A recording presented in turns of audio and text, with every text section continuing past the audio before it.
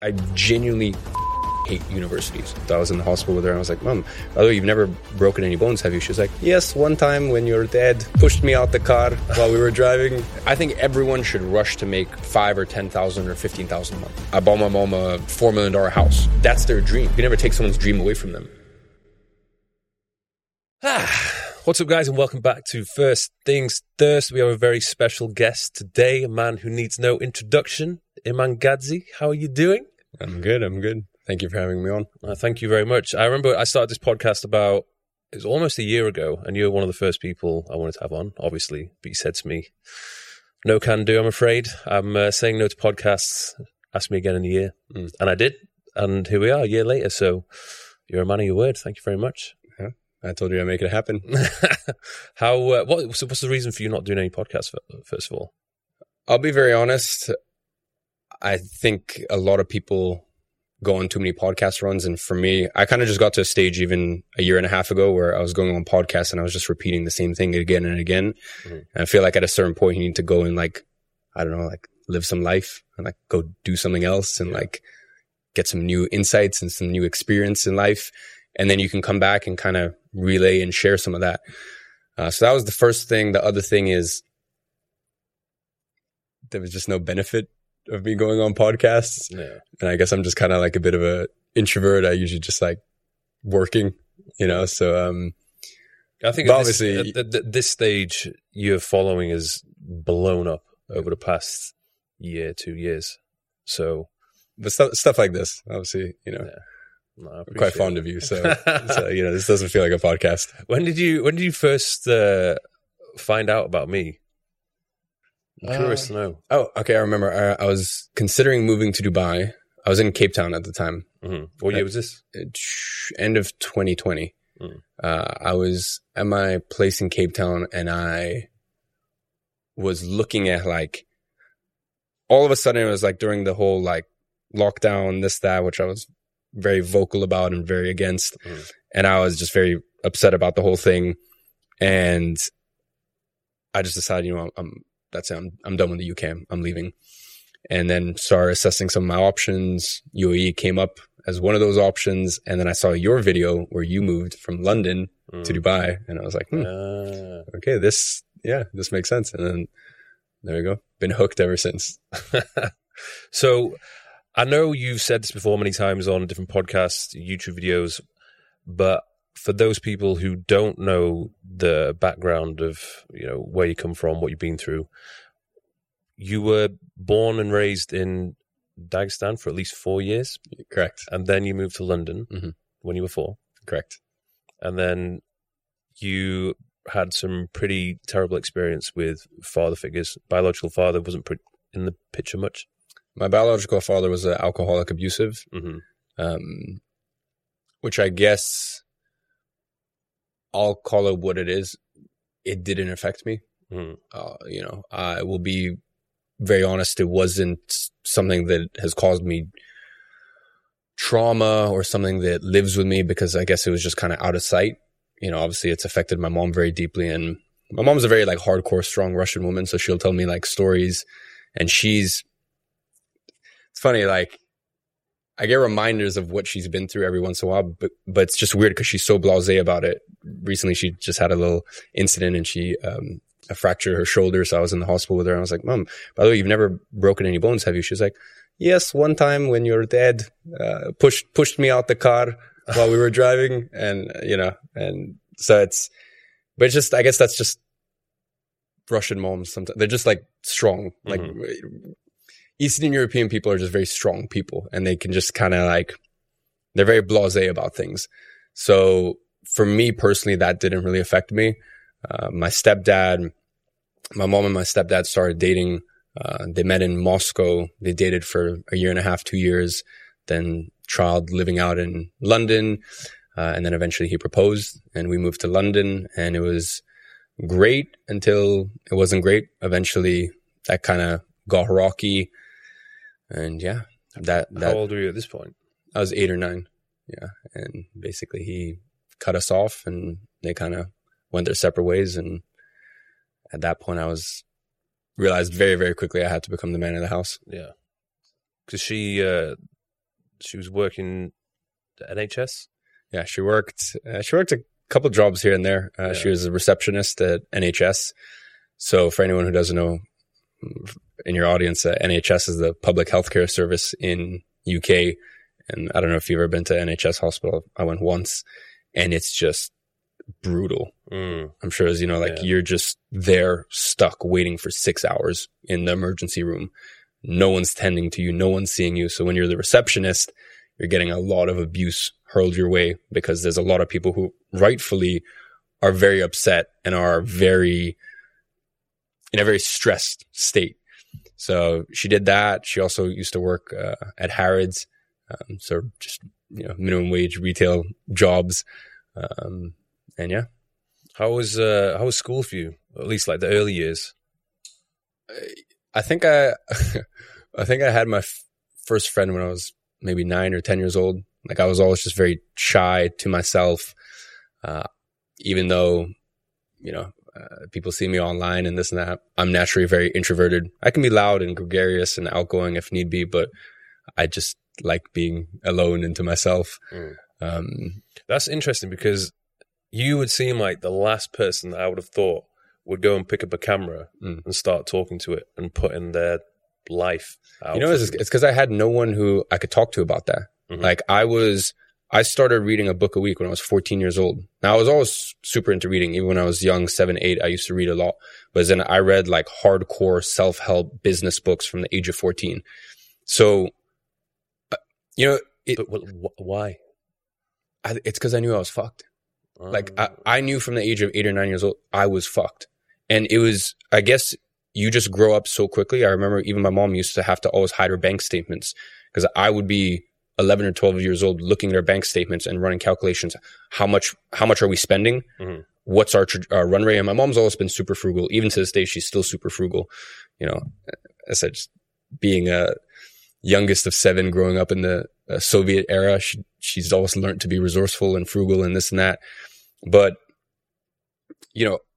I would be 11 or 12 years old and I would be looking at this stuff and I'd be running calculations, and it was just very clear to me, like, we are royally fucked. And when you know that, and when you're the only child, especially of a single mom who's out there working and trying to make ends meet, listen, it's not like we were homeless or anything like that, but it's still, you just don't want to see your mom in that place or in that state, especially as an only son, an only child. So yeah, I guess I just got sucked into the world of self-help and self-development. And the thing is, now if you're 14 and you do that, it's so crazy how quickly things change in the world. Because 10 years ago, that shit was whack.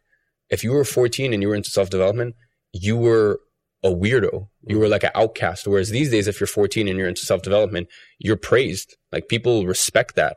They respect you for it. So the reason I picked up a camera was because I had no one to talk to. And that's the thing. I guess that's what's very unique about my position is you can see me going from, there's literally videos of me when it's literally ridiculous. I went and watched a few of them and they were like day in the life of a bodybuilder. Yeah. I was super into like fitness back then.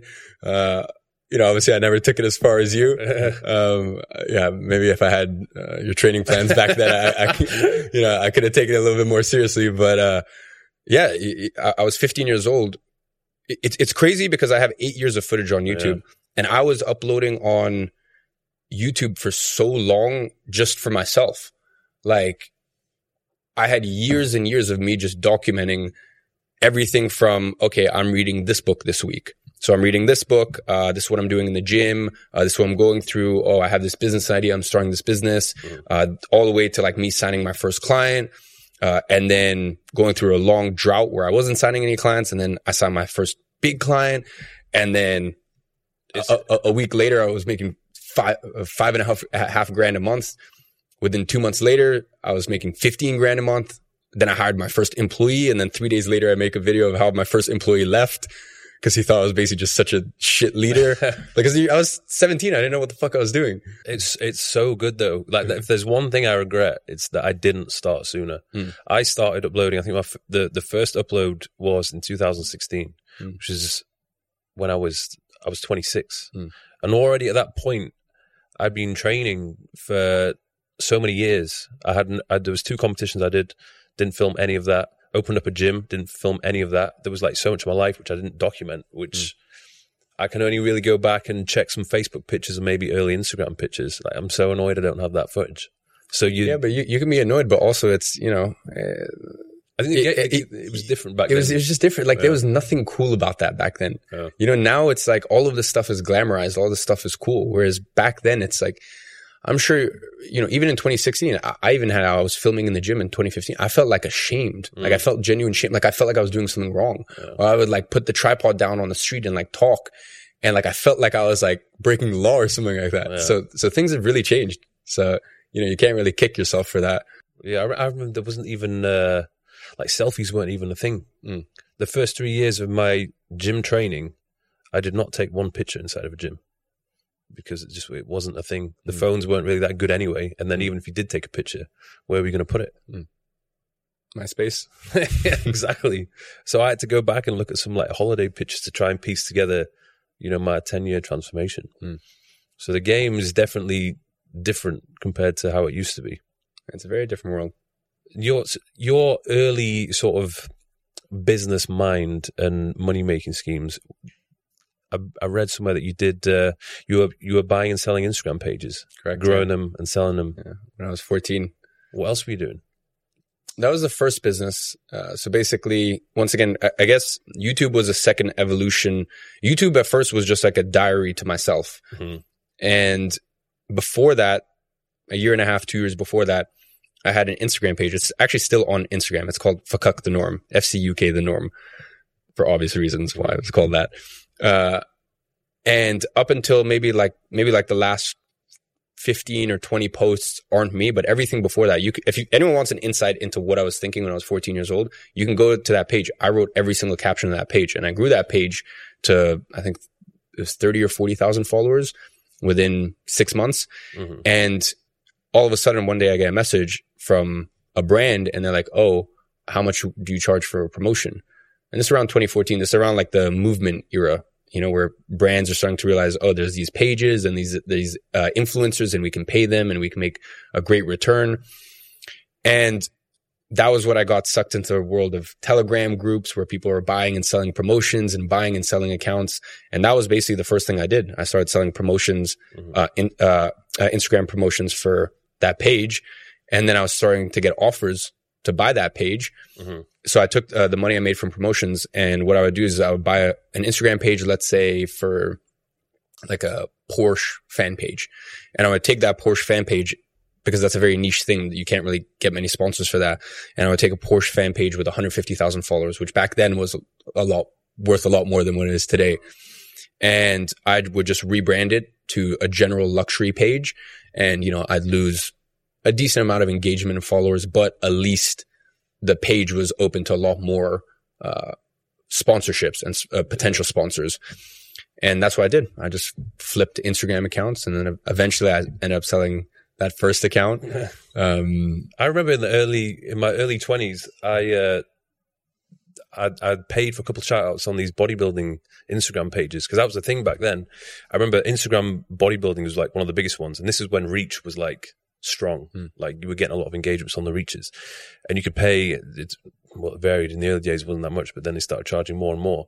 So all these fitness people, because there was a lot fewer people on the fitness space and Instagram, they would pay Instagram bodybuilding to feature them, and then you would get a couple thousand followers, like organic followers from them, and that was like that was a business back in the day. Now it's obviously completely changed, but yeah, and that's kind of what happened very quickly. Within 6 to 9 months of me getting into that, it was just everyone kept undercutting each other, and prices just of what people were charging, of what the accounts were worth, went down so much that I saw the direction it was headed in, and I just knew that it wasn't like a real business. It wasn't something tangible.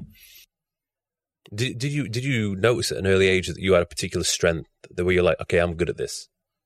Not really. I wish I could say I was one of those kids when there must have been something though. Yeah, but I wish I could say I was one of those kids who was like 7 with a lemonade stand, but I wasn't. Like I wasn't one of those kids that went and brought candy to school and sold it to people. You understood social media. I wouldn't say necessarily I understand social media. I think I'm just a very logical person. I think people are just very emotional in their decisions. I'm very logical. And I can pull emotion out of something and look at things for what they are. And I think that's why I've done so well in life, because as you continue to grow in life, probably the biggest hurdle you're going to face is managing people. And managing people is all about removing your emotions and you have this idea of who you want someone to be and who they actually are. And those two things aren't the same a lot of times. So I wouldn't say that I'm naturally gifted at business or this or that. I think it's just when you go through a tough upbringing, and you go through an upbringing where you have to see reality for what it is. I think from such a young age, I had to see reality for what it was, not a clouded picture. Like, this is reality, and you have to face reality. And when you know how to face reality and you know how to not run away from things, you're a very, very powerful person. And you can you can have any university degree, you can have any this, that. It doesn't teach you critical thinking, and it doesn't teach you how to look at situations and look at real world problems and figure out, okay, I'm fucked. How do I unfuck myself here? So yeah, I definitely wouldn't say I was a born business savant or anything like that. So what happened when you reached the age of 17, you decided to drop out of school? Correct. Why? Because I was making like 20 grand a month and I had an employee. This was doing which? At that point I had an agency. Okay. So after I was doing the Instagram accounts, from there, I saw the way that it was going. I made decent money. It must have been 10 grand, something like that. Enough that I felt very rich at 15. And then I just got really into fitness, like super into fitness stuff. And, I was trying all different things, conjugate methods, squat every day, all these different splits. And, I was learning the difference between, your thoracic, your cervical, learning body anatomy and stuff like that. And I would just bite off my friends' ears, and my friends' parents' ears. And I would basically just hustle my friends' parents into paying me 20 pounds an hour. And I would just sell them monthly packages. And back then that was like, you were a personal trainer. Yeah, bro. At 15. Yeah. Damn. Super qualified. But, I think my friends' parents just respected the hustle and respected that I had initiative. I may have not been the best personal trainer, but being a personal trainer, you learn some good skills doing that. Yeah. Like how to communicate with people, for sure. How to, motivate them, get results from them. Yeah. It's a good skill to have, and doing it at 15 is pretty cool. But how do you do that when you were at school at the same time? After school? Yeah. No, I've always been a workhorse. Yeah, I can see that. The workhorse stuff, that's never been an issue. So that led me into, I'm watching all these fitness influencers, and I'm like, yo, you know what? Why don't I just pick up a camera and just start vlogging my life? Like, start making videos, and they would get like 13 views, but I didn't really care because it felt like someone I could talk to. Because as I said, back then, the self-development stuff, it wasn't cool. You were legitimately lame. You were an outcast. In school, I was a full outcast. I was lame. Like, everyone laughed at me. And the acne was very strong as well. Acne was also very strong. Yeah. It's rough. It was probably like fucking all the protein shakes. Because you know how the diet is back then. Diet's like stuffing as many carbs as you can, dirty ramen. I remember Tesco used to have you could buy 3 packs of Reese's cups. So 3 packs, 9 Reese's cups for £1.20. Like, all I viewed food back then was just calories. Yeah. I didn't give a shit. Micronutrient, macro, I didn't give a shit. Like, just calories. Yeah. Cause also I have Russian genetics. So like, I'll be very honest. I'm one of those people, I can eat anything. Nothing changes. Like, I will not gain fat. Yeah. It just doesn't happen for me. That cheap protein powder will mess you up as well. Bro, it fucks you. Your bowels, your skin, everything, bro. Yeah. So at what point did you decide, oh, well, this is fun, but this is not for me? So I was doing that. I had a YouTube, and I was kind of honing in my craft of photo, video. And then from there, I just started reaching out to people and saying, yo, I'll give you a free video shoot. I'll make a little video for you. I'll do a photo shoot, stuff like that. And then that's how I started getting some photo video clients, until the day where one business was like, can you do this for us? Like, long term. And I was like, what do you mean? And they're like, could you like manage our social media and like create content and post it and grow it? And I was like, yeah, sure. And I sent out my first quote, which was I was so scared to do, first of all, I charged weekly because I thought that might sound cheaper. And I also charged, I was too scared to charge £100 a week. So I charged £95 a week. Smart. Yeah. They didn't see through that at all. Well, actually, I guess they didn't because they ended up signing. And that was my first client. That was in August of 2016. Was it a thing back then? Social media management and marketing? I remember back in that year, I think 2017, it started to become a thing. But when I did it, like I didn't know I didn't view it as like, oh, I have a social media marketing agency or whatever. Like for me, it was just because it wasn't really that. I was just a service provider. That's it. Like at the end of the day, if you can call yourself a business owner and this and that, but if you are a solopreneur, you're just a glorified contractor. And by the way, there is nothing wrong with that. You can easily make 10, 15, 20 grand a month as a glorified contractor, but you just can't really call yourself a business owner. Yeah. You know, you can't call yourself an agency. There's no agency. It's just you, you know, but didn't matter. You know, I started my agency at that point. And so you had that first client. Did you start taking on more people? And I tried for 7 months. Nothing worked. Really? No clients for 7 months. So you just had one? I had one client, 380 pounds a month. And if you took the amount of time that I was actually working, or what I was getting paid divided by the amount of time that I was working below, below minimum wage.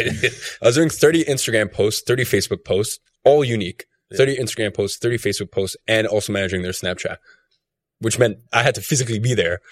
What a great deal for that. Tell me about it. And then the next client I signed a client 7 months later. And it's so crazy because it's, I guess, come so full circle with them. The next client I signed was GemFlow. Oh, yeah. So I signed them and that was £1,900 a month. How do you wing that? That's pretty good. I don't know. Because GenFlow, my first introduction to GenFlow was the athlete app. Really? That was the first platform where I could host my programs in an app form. So when I started working with them, like that was, for me, it was a very good moneymaker because you could just scale it. I had no idea GenFlow was. That was my first client, or my first big client. And then 2 days later, I signed 3 days later, I signed another client for 1,500. And then the next client I think was 750 or something like that. And that's kind of how life goes. When it rains. At this point, you're not doing that all by yourself. All by myself. Really? All by myself. Yeah. How old are you? 17. Okay, so it makes sense. Yeah. Fuck you, school. Yeah. I've got work to do. Well, no, at that point it was like $5,000 a month or 5.5, something like that. And that's fine, but that's not like drop out of school territory. Fine. I think the point at which I dropped out of school, I was making 15, 20 a month, but that was also 6 weeks later. Yeah. Like the things in life, when it rains, it pours. Yeah. And that goes both ways. When things are shit, they're usually very shit. And when things are shit, it's not one thing. It's usually multiple things stacked on top of each other. And when things are good, you're on top of the world because usually multiple good things happen in a row. And yeah, that 7 month drought period for me I think it's very funny. And I get accused sometimes. People are like, oh, you know, he's telling people get rich quick and this and that. And sometimes I sit here and I wonder to myself, are you listening to anything I'm saying? Like, do you actually even listen to anything that comes out of my mouth? Because all I've done over the years is try to tell people, hey, it's gonna be slow, but what's your fucking other option? Yeah. And the main cancer in life right now, and the main cancer in the world is social media. Because the thing is, in that 7 month window, I wasn't watching, like there wasn't really that content back then. I wasn't watching kids signing clients and making 10 grand a month or 20 grand. Like there was no comparison. I didn't feel any shame. I was like, yo, I'm making £400 a month. This is sick. I'm trying for more. Like I was so happy with myself. I was so proud of myself. Like you're doing something, and it may not be, I didn't give a shit what someone else was doing. I was just proud of myself. And by the time the thing scaled up, it was, the reason I didn't quit in that 7 months is because I didn't look around. I just looked at myself and I realized, listen, I got to be patient. This stuff takes time. This stuff takes time to learn these skills. And also, what's my fucking other option? Yeah, imagine if you'd given up and be like, I'll just stick to personal training. Yeah. Would have been a very different life. So you persevered and it was obviously well worth it. After that, where did it go? You just you dropped out of school, you continue to focus on that agency. Yeah. So continued to grow the creative agency until a certain point. So the inflection point was 6 months later, where I was working with these clients, but they saw no value in it. So I was getting decent retainer. I was making decent money, but as I said, I'm a very unemotional person when it comes to business. So I look at things for what they are, and I don't get emotional about it. Whereas clients can get very emotional sometimes. They can go, I had clients of mine who were spending £10,000 a month on red bus ads, but then they were like trying to like constantly on my neck for the £2,500 a month I was charging them to manage their entire social media and grow it. And, create all of this content that they could use 100 different ways. And it got to a point where it just got on my nerves so much that I was like, fuck this, I'm done. I need to change things up. I need to pivot. And that's when I started learning advertising. And that's when I decided, okay, I'm going to start offering advertising services. I'm going to start offering advertising services to my existing clients as a small fee on top of what I was already doing. So just like Facebook ads. Facebook ads, yeah. And, that's when I scaled to $100,000 a month. No, I'm just kidding. What actually happened is I lost like fucking 70% of my business, because the issue was I was so shit at ads that not only did I lose them for the ad services, but I was charging very small amounts to do it, because I was upfront with them that, hey, I'm just getting into this.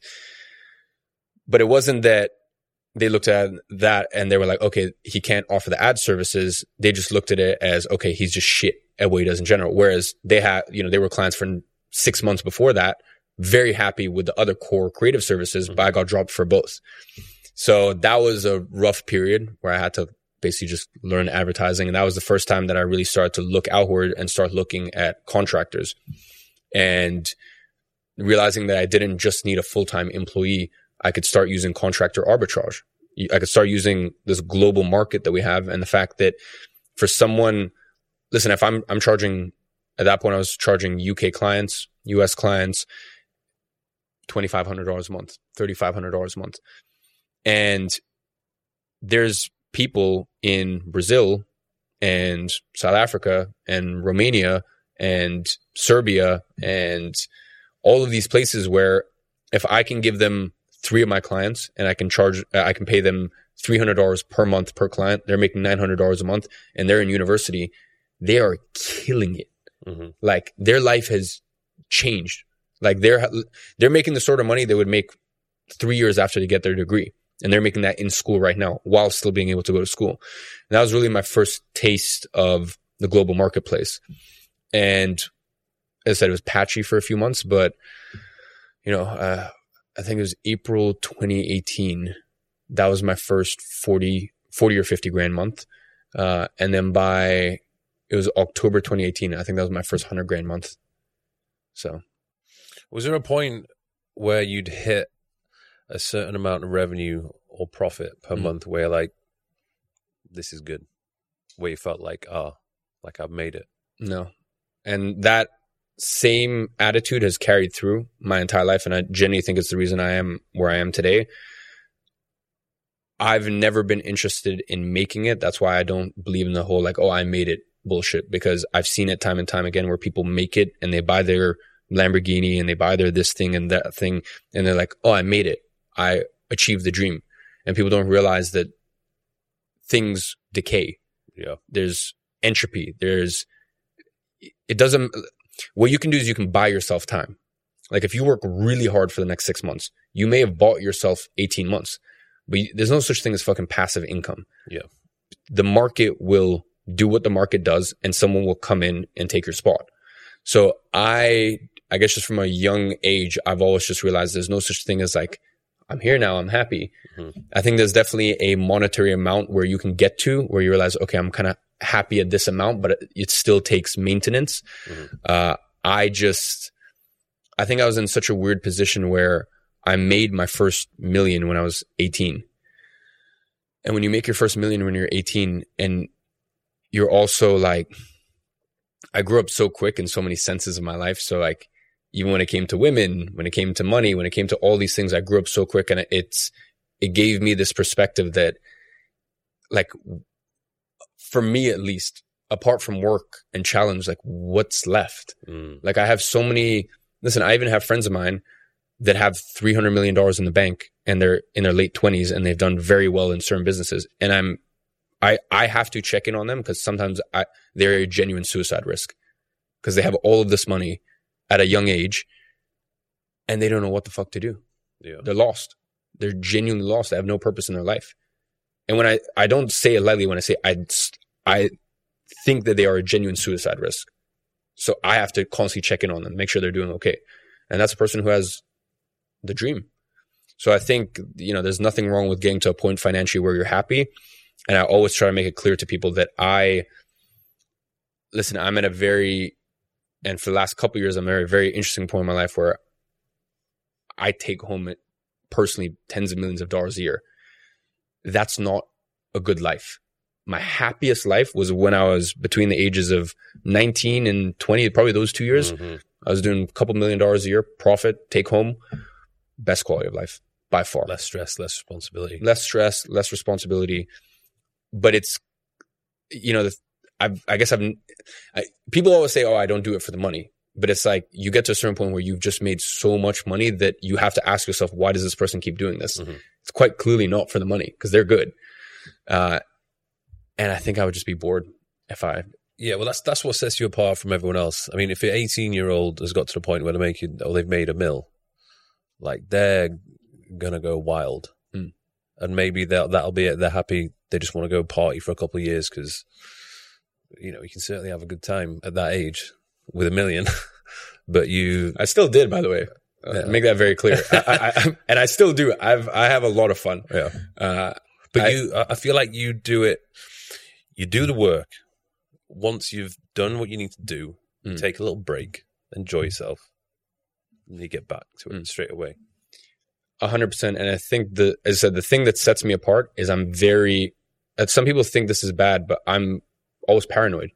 I always think what could go wrong. Mm. And for a quality of life perspective, that's not a good way to live. I have a question for you. Yeah. What are you more paranoid about?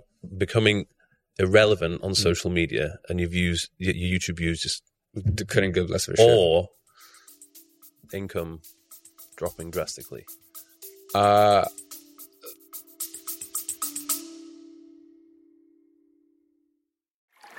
Real quick, guys, I just want to share with you something which I spent the end of 2023 putting together for you. You see, in life, if you are unhappy with something, you need to change it.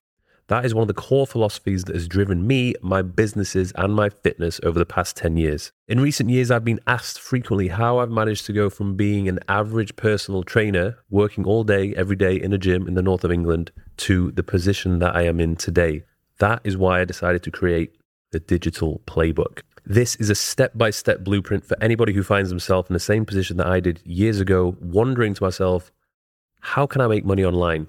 Can I really make a full-time income from creating content about the things that I actually like?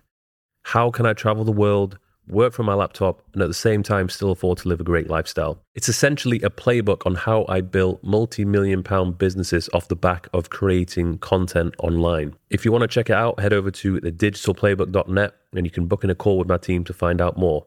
Let's get back to the episode.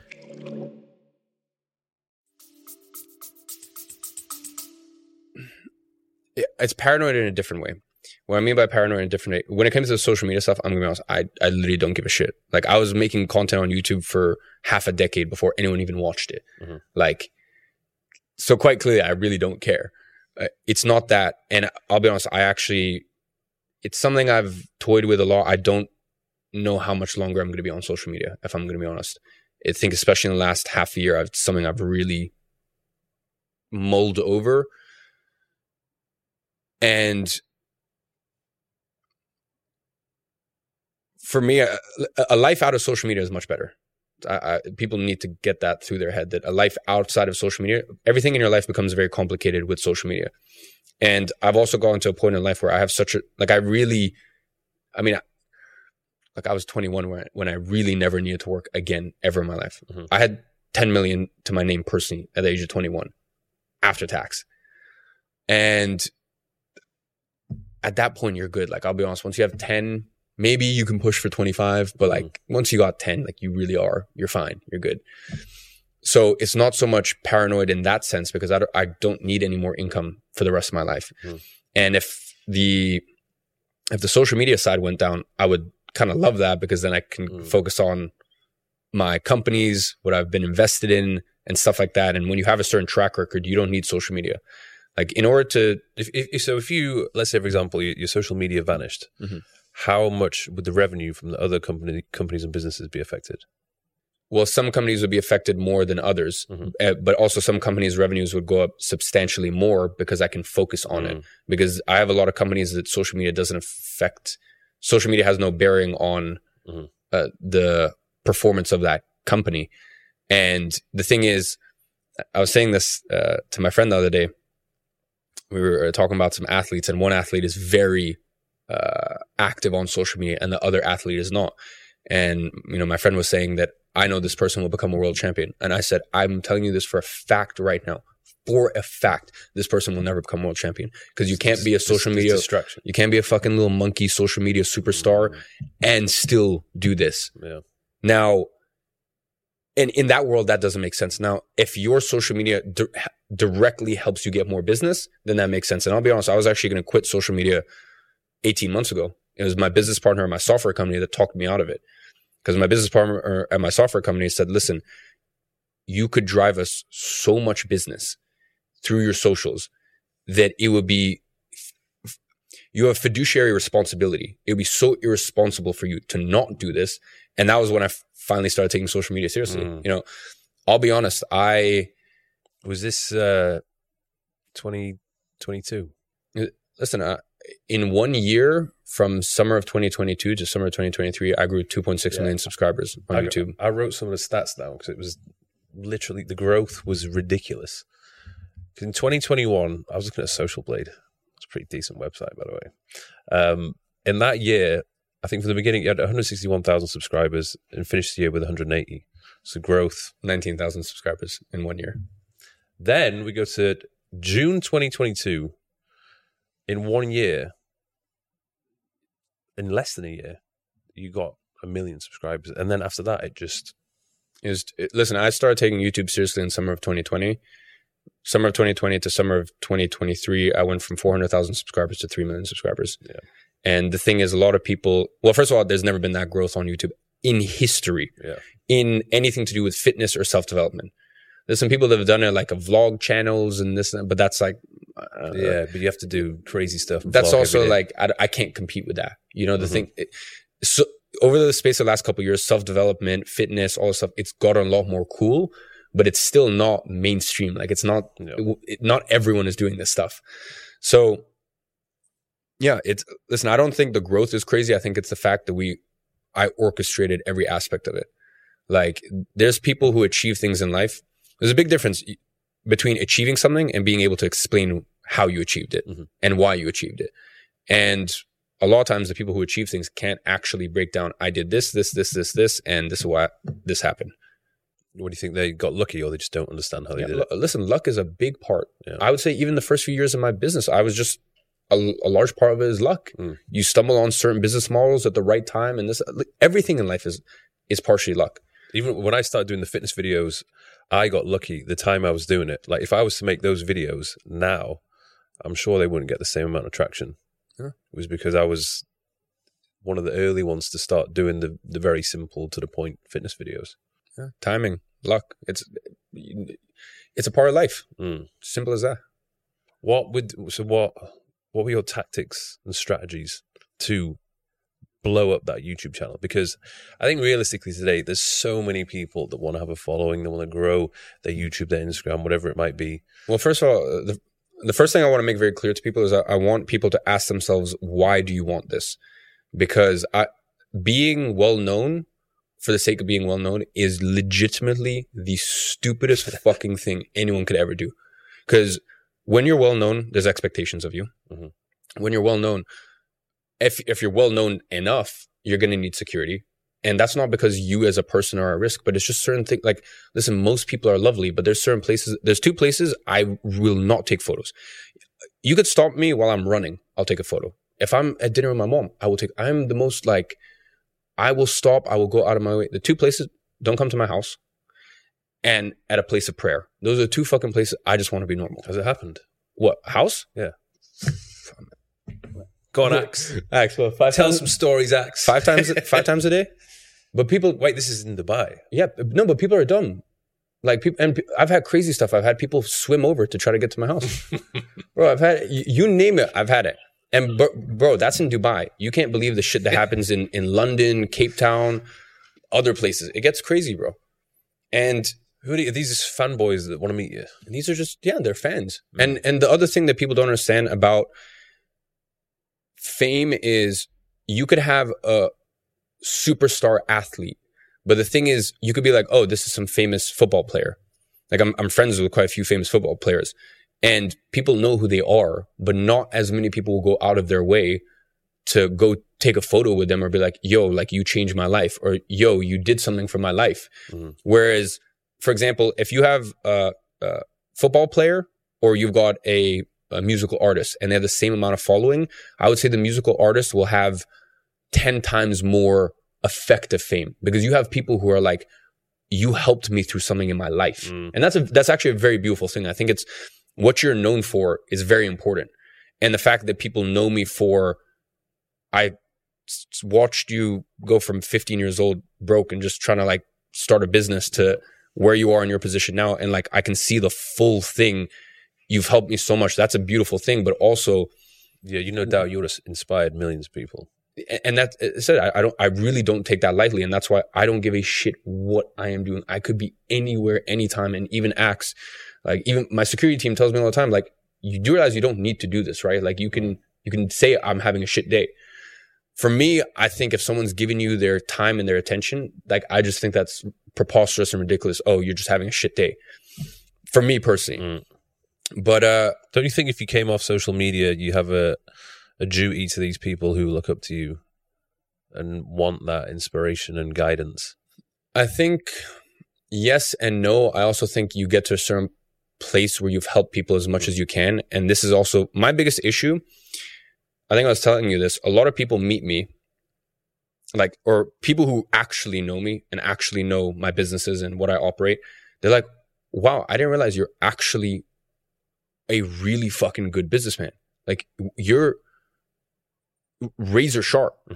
And I can't show that on social media, because the thing is, the things that I deal with these days in my day-to-day life these days, at my family office, managing different corporate structures, managing different investments, meeting with the founders and CEOs of companies I've invested in, managing my own internal team, doing all, like, stuff that is just very outside of, like, I can't take that and help my audience.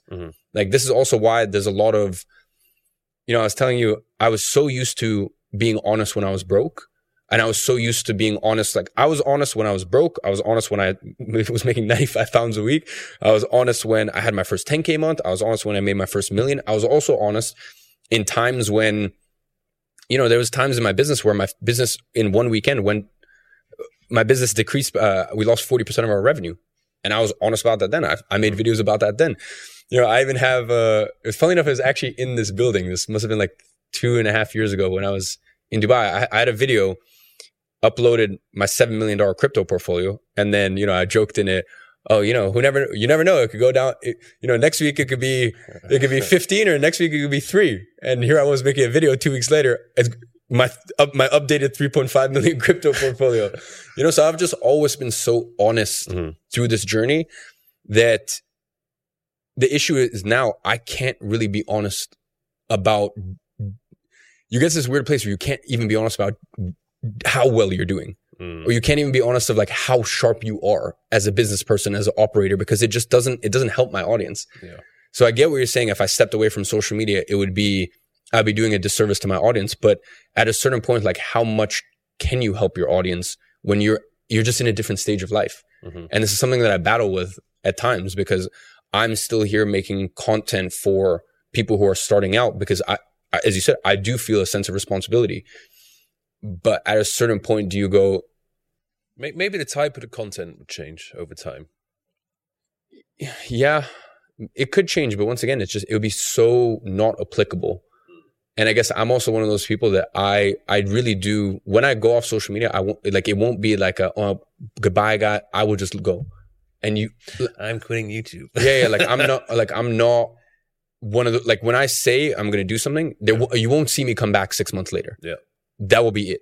It will be done. And I think there is something quite like, that'd be cool if you took a couple of years off and you came back and then you were just this very different person. Yeah, maybe. We'll see. You know, there's all stuff I toy with. But going back to the original point, what were some of the tactics that you implemented that helped that channel? Listen, there's some stuff that I can tell you off camera. Obviously, I'm more than happy to can't give away all the secrets. No, I mean, listen, I'll be honest. There's actually stuff that I really the one that I liked was the old thumbnail switcheroo. Yeah. So, okay, I'll give you an example. That's one thing. We have 3 full-time thumbnail editors. When I say full-time, as in everyone in my companies, they're all full-time people. We don't use any contractors, any service providers. No, hey, you work in my company, another company, any of that bullshit. Everyone works for our companies, like whichever company it is, our companies, and that's it. You're part of us or nothing. And I have 3 full-time thumbnail editors. I implemented this in 2020, right as we were about to scale up. 3 full-time thumbnail editors, and I upload 1 YouTube video a week. So, and then people are like, that's ridiculous. How does that work? That's stupid. Every YouTube video that goes out, we have, each thumbnail editor provides 5 options. So we have 15 options for thumbnails for every single video. And I never post for thumbnails either. Like, I don't, like, you will not see me like doing a thing. Oh, can you stop and take the thumbnail quick? No. Just use whatever images are out there online and make the most of it. So that's one thing. That's not revolutionary. But what we did is we would go back and every single day we would rehash an old YouTube video. So we would go back and we would, and once again, there's 15 options. So we would go back and we would A/B split test old videos. So I can tell you right now, I don't need to upload on YouTube for a year, and I may not get 10,000 subscribers a day.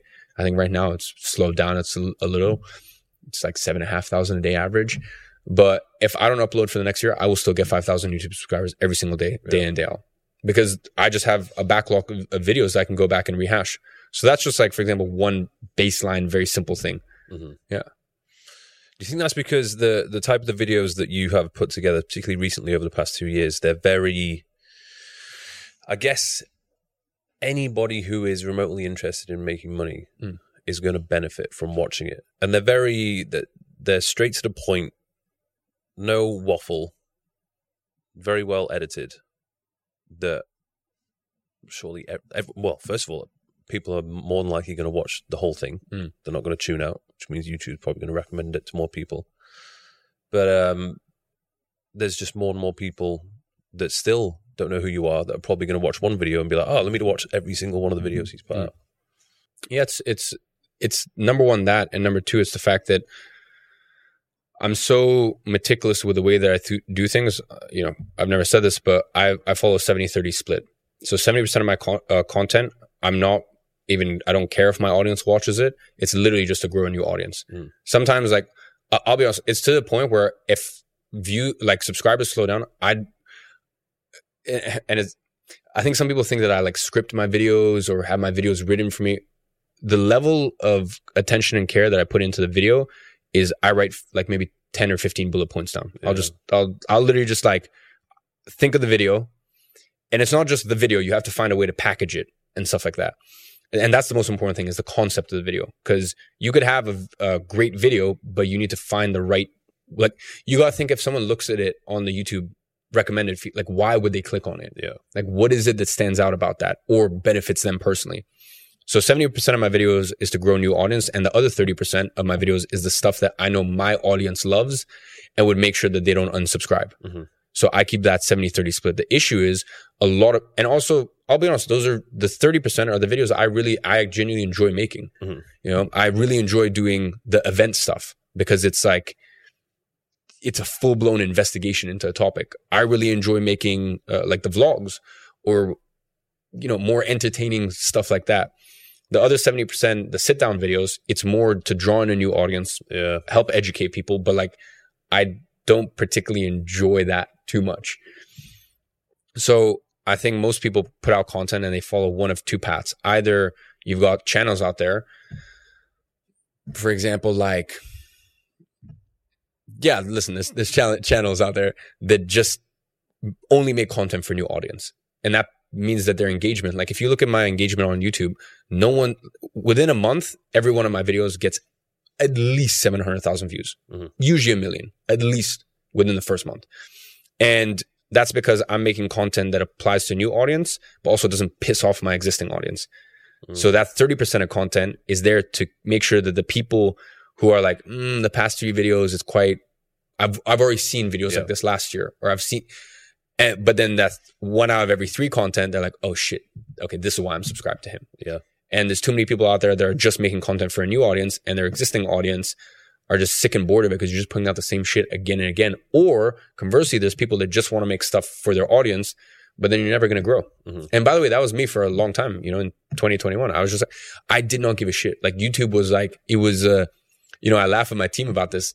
It's because in life, you can't be perfect at everything. You have to pick and choose your battles. And YouTube just was something I did not care about. It didn't affect me. So my, you know, I sit down with now my chief content officer, and he leads a content team of 40 people. And we laugh about how 3 years ago it was just me and him. And, you know, I'd shoot a video and, you know, on the day of uploading, we'd be like, oh, so what should we title it? And we just like, we'd figure it out in 3 minutes, and then we'd just do the thumbnail. That's what I do. Oh, Mike. All right, we need to have a chat. And, you know, we sit down and we pick the thumbnail on the spot. Yeah. Is this sounding a little too close to home for you? So, yeah, that was basically our process back then. So YouTube is and this is like, by the way, I'm telling you right now, it's like super surface level stuff. The other stuff is, yeah. I'm more than happy to tell you. On your videos and Instagram, you're no stranger to showing your success and being like flashy, showing you know, the watch collection, the cars and things like that. Is there a specific reason why you do that? So do you do that to get attention so people watch the videos? Do you do it because you want to back up what you're talking about? You're telling people how to make money, how to help them out. If you didn't show them how much you would earn or your wealth, then maybe they're less likely to listen to you. I think, let me put it this way, with or without social media, I'm going to spend that money either way. With or without social media, I'm going to spend money either way. And you just need to look at my spending habits to understand that I've always just kind of been me. I think like in the last maybe 6 months, year, it's been cool to wear dress like a grandpa. I've been dressing like a grandpa for years. And that's just me. I've just always been doing that. And you know, you've chosen to share that with people. Yeah, but it's because I'm sharing my life. It's not because I'm specifically manufacturing things. I'll give you a perfect example. I made tens of millions of dollars before this year, and I bought my first car for personal use in March. I mean, now so far this year, I bought 7 cars because I've got more into it. But the point is, like, what people do when they make their first $1 million is they go buy a supercar, especially if they think that that's going to help them grow their brand. You know, my brand was growing massively last year. I could have gone out and bought a fucking Bugatti or a this or a that easily. But I didn't, because that just wasn't authentic to me. Like, I really just did not give a shit about cars. And also, like, I think the other thing is, I moved to Dubai 2 years ago. When you live in London, having a car is a headache. It's a hassle. And even in London, the car that I own in London is just a black Range Rover, because you can't have anything nicer in London. It draws too much attention. It's going to cause you issues. Security or not security, you just don't want to get yourself in certain situations. It's just unnecessary. So I think that's the other thing. Living in London, it was just, there's no point to have a nice car. It just seemed inconvenient to me, stuff like that. So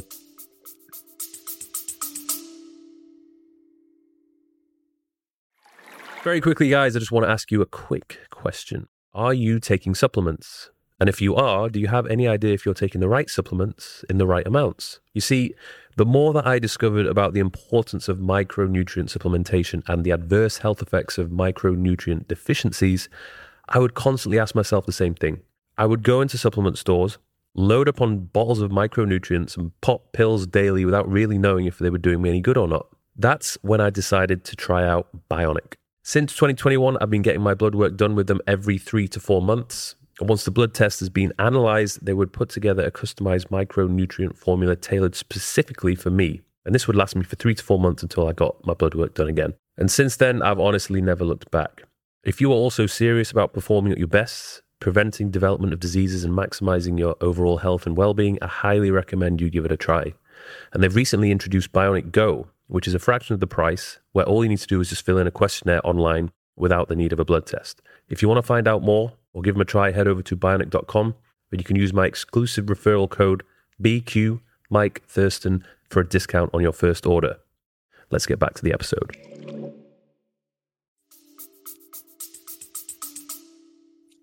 Do you have a rule where you will spend a certain percentage of your income, or are you quite reckless with your spending? No. Actually, I ran the numbers the other day, and I actually figured out that I haven't been sticking to my rule in the opposite sense. I was like, I need to spend more money. No, I'm being serious. Like, obviously, and by the way, when I say spend money, I'm talking about like my free cash flow, as in money that I have personally taken out in dividends from my companies.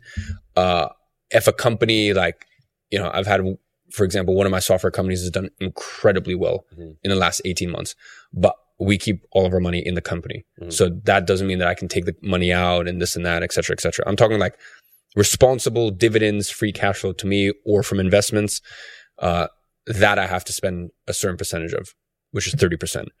So spend 30% and the other 70% gets saved and invested. And yeah, I actually ran the numbers the other day and found out that I've not been spending enough. Is that why you've been going to the jet office? No, I'll be honest. The jet it's always been a dream of mine, like to buy a jet. Do you think it could be one of those things where you get it and you're like, yeah, I don't want a jet anymore? No, I'll be honest. We ran through the numbers and I watched it, and I think if you were to charter it out full time, you would only make a loss of 400 grand. 400 grand a year, correct. And then obviously the 25 odd million for the jet itself and the depreciation on the jet. I can't imagine you chartering your jet though. Me? Yeah. No, would you do that? Listen, I'll be honest. I've letting little kids run around your jet. Ever since I kind of grew a lot on social media, there's certain stuff I really have refrained from talking about, but like there's properties I own that I use, but I also rent out. Because the way that I view things is I don't view things as how much money did you spend on something or in terms of fun assets. I don't look at how much money did you spend on it. It doesn't matter. Listen, someone could spend $50 million on an asset, and if they are guaranteed to return back $50 million, like guaranteed, that's the fire sale price, then it's not irresponsible. They're not spending money. They're just parking money. Yeah.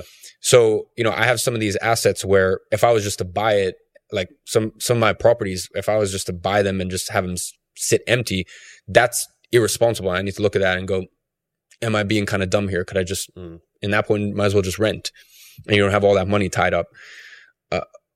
But I feel comfortable buying these properties in nice locations and getting to use them because the other time they're rented out.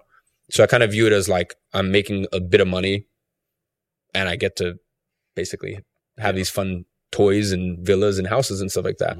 So that was my thinking that's the idea I wanted to explore going into jet business. Now, he's an absolutely great guy, and I actually know him not from social media. I know him because, funnily enough, my assistant, Amara, is family friends with him and his family. So, yeah, there was a connection through that. So I think he was just very honest with me. He seems like quite a straight shooter. And he told me, he's like, listen, it doesn't matter how much money you have because of your traveling patterns and how much you fly. It will never make sense for you to have a jet ever. He's like, I personally do not recommend you ever buy a jet. Now, here's the thing. When I had no money, I always used to tell myself, I will never buy a new car ever. I'll always buy a car with at least 2,000-3,000 kilometers. You get to a certain amount of money. I've only bought new cars. All my cars are 2023 brand new. So sometimes, you have an idea in your mind of like, this will never make sense, but you also just get to a certain point where you just want the fucking smell of fresh Alcantara and you want to know that no one else has used this thing before you. So, that's all to say that as it currently stands, it does not make sense for me to get a jet whatsoever. It will never make sense for me to get a jet, but you want a jet. I want a jet and hopefully I get to a point where it's just it doesn't fucking matter. Who gives a shit? If I lose, $1.5 million a year on a jet, who cares? The people who say that a jet is a waste of money is the people who don't have enough money to waste. Yeah, don't worry about it. Yeah. It's not for you. So you dabble in a bit in property, but you don't really talk about that too much. Yeah, that when you have a large social media following, you get some big issues. Yeah, it can lead to big issues. So a lot of I guess you don't want to be telling people, well, I bought this property right here. Yeah, no, and it comes with it comes with a lot of issues. The other thing is, because some of these properties are getting rented out, the dynamic will be different if people know that it's my property. Yeah, be setting up hidden cameras and weird stuff. It's not only that. That I'm not worried about. Yeah, the scary stuff. That's not really a concern. It's more so. It's just like it's just different. It may attract a different crowd. I'll be honest. My preference is always when I get a call up and I know that 55-year-old billionaire is staying there with his family for a family vacation. I don't want. I love my audience, but let me put it, I mean this with no disrespect. I wouldn't want me staying there. Let me put it that way. Yeah. As a owner of the property, I wouldn't want me staying there. I wouldn't want anyone having a party in my house because I know what happens at parties. Listen, I wouldn't want anyone to be. Yeah, just no.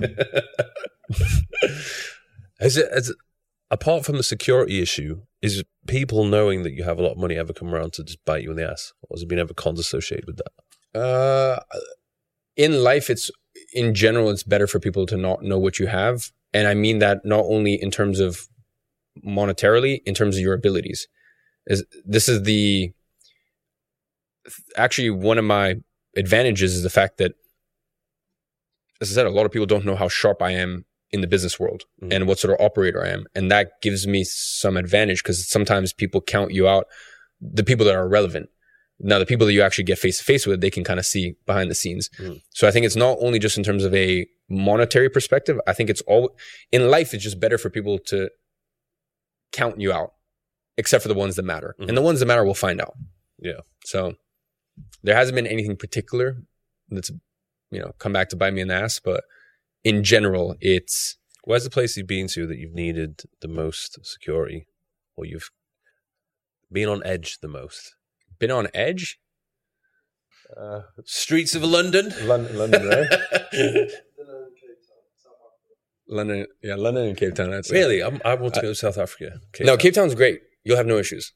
I used to listen. I had a house in Cape Town for years, and I was walking around with Rolex, with Rolex on my wrist, stuff like that. No security.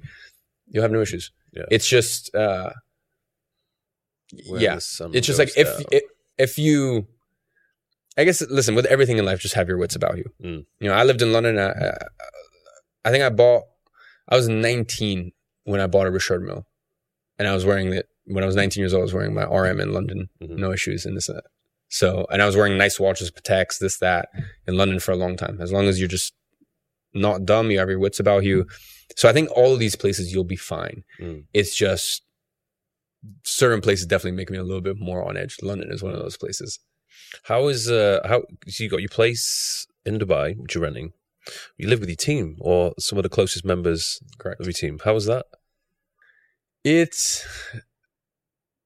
I moved into my own place when I was 17 and I was always used to living alone. It's actually been one of the best things to ever happen because I think one issue, and I don't know, maybe you can speak to this, in Dubai, I find a lot of my male friends in Dubai who live alone, who are high achievers, end up getting they feel quite depressed a lot of times because you're in a place where you feel the energy of like, you should be doing something. So you're working super hard.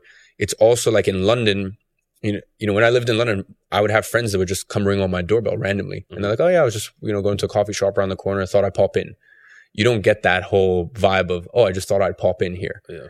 So you don't have people kind of just visiting you because, in London or Paris or wherever, you're just going for a walk and you get close enough to a friend's house and you call them and you say, oh, are you in? Let's hang out. You don't get that in Dubai. So I think for me, it was incredible. It was needed. I lived with my head of security. So it got to a point where it was needed and it just made sense. And I also lived with my head of production. So for me, it was just, might as well just have it, the people who are most needed in house with me. And it works well for us. It's like living with your bros. It's perfect. Yeah, and obviously you're getting your work done as well at the same time. Yeah, correct. I experienced my first sort of taste of being alone when I left Newcastle. I had the best group of friends ever, but I knew that I needed to move to London if I wanted to spread my wings and just, crack on with my career. Plus, their vision was different to my vision. So I went to London, didn't know anybody in London. And that was when I kind of just locked myself away in my apartment and just made YouTube videos, which was good for business. There was no distraction. I was just working all the time, but it was lonely. It was very lonely. And I don't think I realized how much I actually needed to just go out and interact with people. And I think a lot of young guys have that issue these days where they think, oh, you know what? Screw relationships, screw my friends. I'm just going to lock myself away and work nonstop. I think it's a period you go through, but also you get to a certain point where you did what you said you were going to do. And I feel like now you kind of deserve to pop your head up and be a normal social person again. And there's nothing wrong with that. But yeah, sometimes you need to go through those periods of isolation. And for you, if you do monk mode, what does that mean for friendships? I mean, these days it's not much. I think so. Monk mode was something I started doing 4 years ago, and it was something I was doing anyways, but I just put a name to it. And I think monk mode was floating around as a term, but it wasn't like what it is now. I heard it loosely here and there. So I just started telling my friends, "Oh, I'm doing monk mode," and it was a way for my friends to, understand. Like my friends would even be like, "Oh, are you on monk mode?" Offering me a drink, and like, "Oh, I forgot you're on monk mode." Blah blah. Like it was something that people could get behind. Be like, "Oh, okay, I get it." He's like in a period of focus, work, and this and that. So I'm just a very intense person. Maybe I make it seem on this podcast like I'm a robot or this and that. Like you're not. I fucking party hard. Yeah. Like I enjoy myself more than I like to push everything in my life to 10 out of 10 extreme, because I like to see how far I can take things. So listen, I have a lot of fun, but I like to have a lot of fun. But when I'm not having a lot of fun, I like to work super hard, and I like to have those. I think it's important as well. At your point in your life, you're 23, man. You have some of the best years ahead of you. The 20s are good. So the 20s are good. And also, listen, I think especially as a man, you don't hit your best years until you're like at least 26. Like at least. I would say for me, it was 28. That was when I felt like, oh, do you know what? I understand life. Like I know how it works now. I'm starting to understand how women work. I'm getting money. Yeah, like it's good now.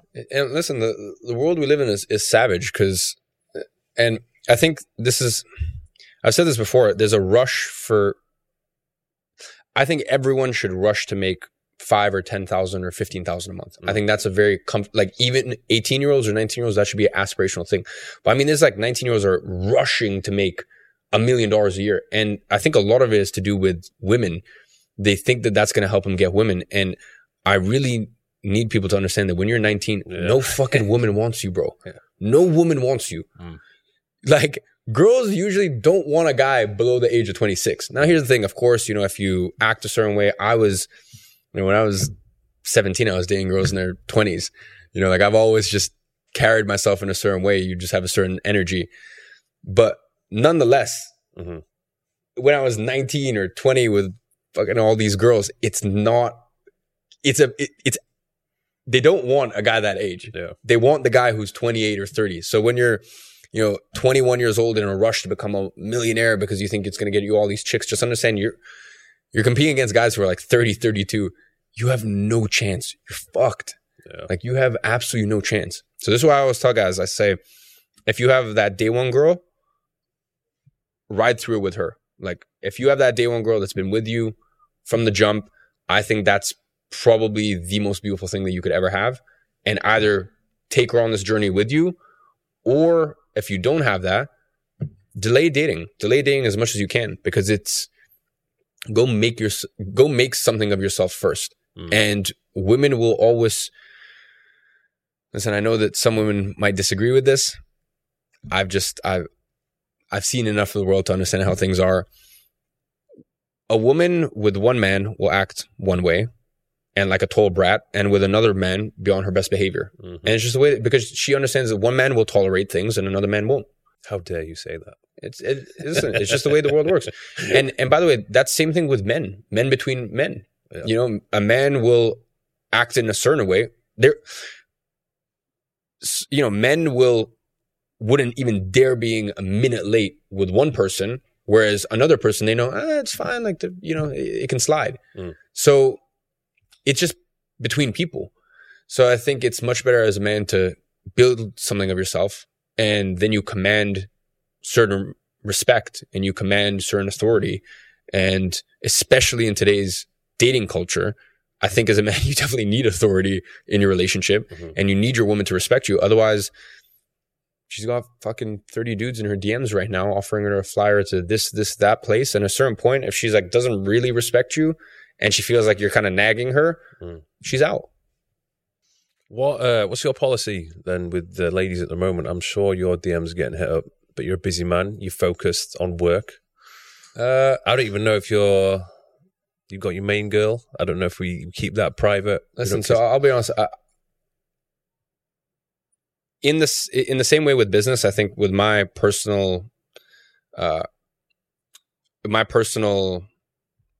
interpersonal relationships, I think I could tell people certain things. I could tell guys things, but it just doesn't apply to them. And I think that was some of my issue with what was happening last year with all of the red pill stuff, is guys were saying, you can have open relationship, and she, you can sleep with other girls, but she shouldn't sleep with any, and she should do this, and you can expect this. And they're like saying this publicly to tens of millions, hundreds of millions of kids, that's what they are, kids, boys. And it's like, why are you telling people stuff that doesn't apply to them? When I come on this podcast, there's so much stuff that 99% of my best stuff I don't say here, because I'm like, it's going to apply to 3 people watching this. So what's the point of me even talking about it? And that's what happened in the red pill space last year. They kept talking about and that's why when you ask me this question of, I could tell you've matured. I've basically just realized there's certain things you just don't need to say, because it doesn't apply to, it applies to 0.001% of the people watching. And if it applies to 0.001% of the people watching, there's probably just no point. So, long story short, gets chopped up and it gets views though, but listen, for sure it doesn't go down well. For sure, it definitely gets views. But listen, if I had advice for men, as I said, I think for me, there's genuinely nothing better than that day one girl. And especially in today's day and age, that like day one girl who has been there from the beginning, like you can't beat that. And I think that's like the most beautiful story in today's day and age. I think especially someone like you, I don't know if you could ever find that again. Yeah, it's very, very, it's tough. And here's the other thing. As a successful guy, you'll always have, the funny thing is, it doesn't matter what position you get to in life. People will always say, oh, but how do you know she's not with you for the money? And it's like, okay, maybe it's, I don't know, because I'm driven, I'm caring, I'm generous, I'm respected. Do you just want to focus on the money? Because then you could say the same thing about the women. Oh, how do you know he's just not with you for the looks? It's like, but women don't get that as much. Like guys, it's always like, how do you know she's just with you for the money? So, but the beautiful thing is, I guess if you're one of those guys who does have a day one girl, then you can always just be like, well, fuck you, actually. Like, she's been with me from the beginning. So I think that's definitely quite a beautiful aspect to it. But it's tough. It's very, very tough for guys out here. And it's very, there's a lot of good things the red pill community did do last year, in the sense of like, it's okay to have standards. It's crazy, right? Like, it's okay to have boundaries as a guy. It's okay for you to not be comfortable with things that your woman does. Wow. Like, what a shocking revelation. And I think obviously that made a lot of like women very triggered last year when that whole thing was going down. You think it's eased off a little bit now? Listen, everything in life is a pendulum. So when things swing so far this way, and it's not only just the online conversation about interpersonal relationships. It went from like, okay, as a guy, you're not allowed to say anything. Like you're a fucking misogynist if you're not comfortable with your girl being out at 5:30 in the morning in Ibiza. Like, how dare you? You're so controlling. Like, you know, but that was like the level of insanity it was at before. And then it swung so far, which is like, if your girl isn't a virgin, she's a whore. It's like, both those things are so stupid. Like, what world are you living in? So it swung so far from this way to that way that I always knew. I was telling everyone last year, I was telling all my friends, like, it comes back, that this will not be cool, because it's like everything in the early 2000s, it was all about like looking a certain way, like looking as big and jacked as humanly possible. And then it seemed like it went more into like athletic bodybuilder, Gymshark era. And then now I'm sure you see the thing is like hybrid athlete. Yeah. Like that's the cool thing. So everything in life it's always a pendulum. Same with music as well. The trends in music are coming and going. All the way down to phone sizes. You know, so these things come and go and they change. So yeah, I think 100% it is massively died off. I wanted to speak a little bit about the charity work you're doing. I had a few questions. The first one is why, I'm sure you get asked this a lot, but you do charity, you're building schools in Nepal. Correct. Why Nepal? I get that question a lot. Yes. It seems a little confusing. I'll be honest, it's not Nepal. It's more so the organization. That was one of the funny things I learned in 2019. So when I first decided I would contribute a portion of my company's profits in 2019, I very quickly realized, if you start going to charities and going, hey, I want to donate, a few £100,000 a year for the foreseeable future, they just think you're money laundering. Like, no one takes you seriously. You don't get any calls back. You don't get any, like, it's too unbelievable for them. Yeah. Like, unless you're like a big, like massive corporation, and usually if it's like a big chunk that they just need to like sign off on. So, and bear in mind as well, I wasn't going to like Red Cross and stuff like that, because the thing is, there's charity they're a business, aren't they? Yeah, there's charity you do to feel like a good person, and then for me, there's like, and bear in mind, there's charity you do, like the truest form of charity is you don't tell anyone about it, and that's actually most of the work that I do. The reason that I did make it public was because if I felt like it related to my audience.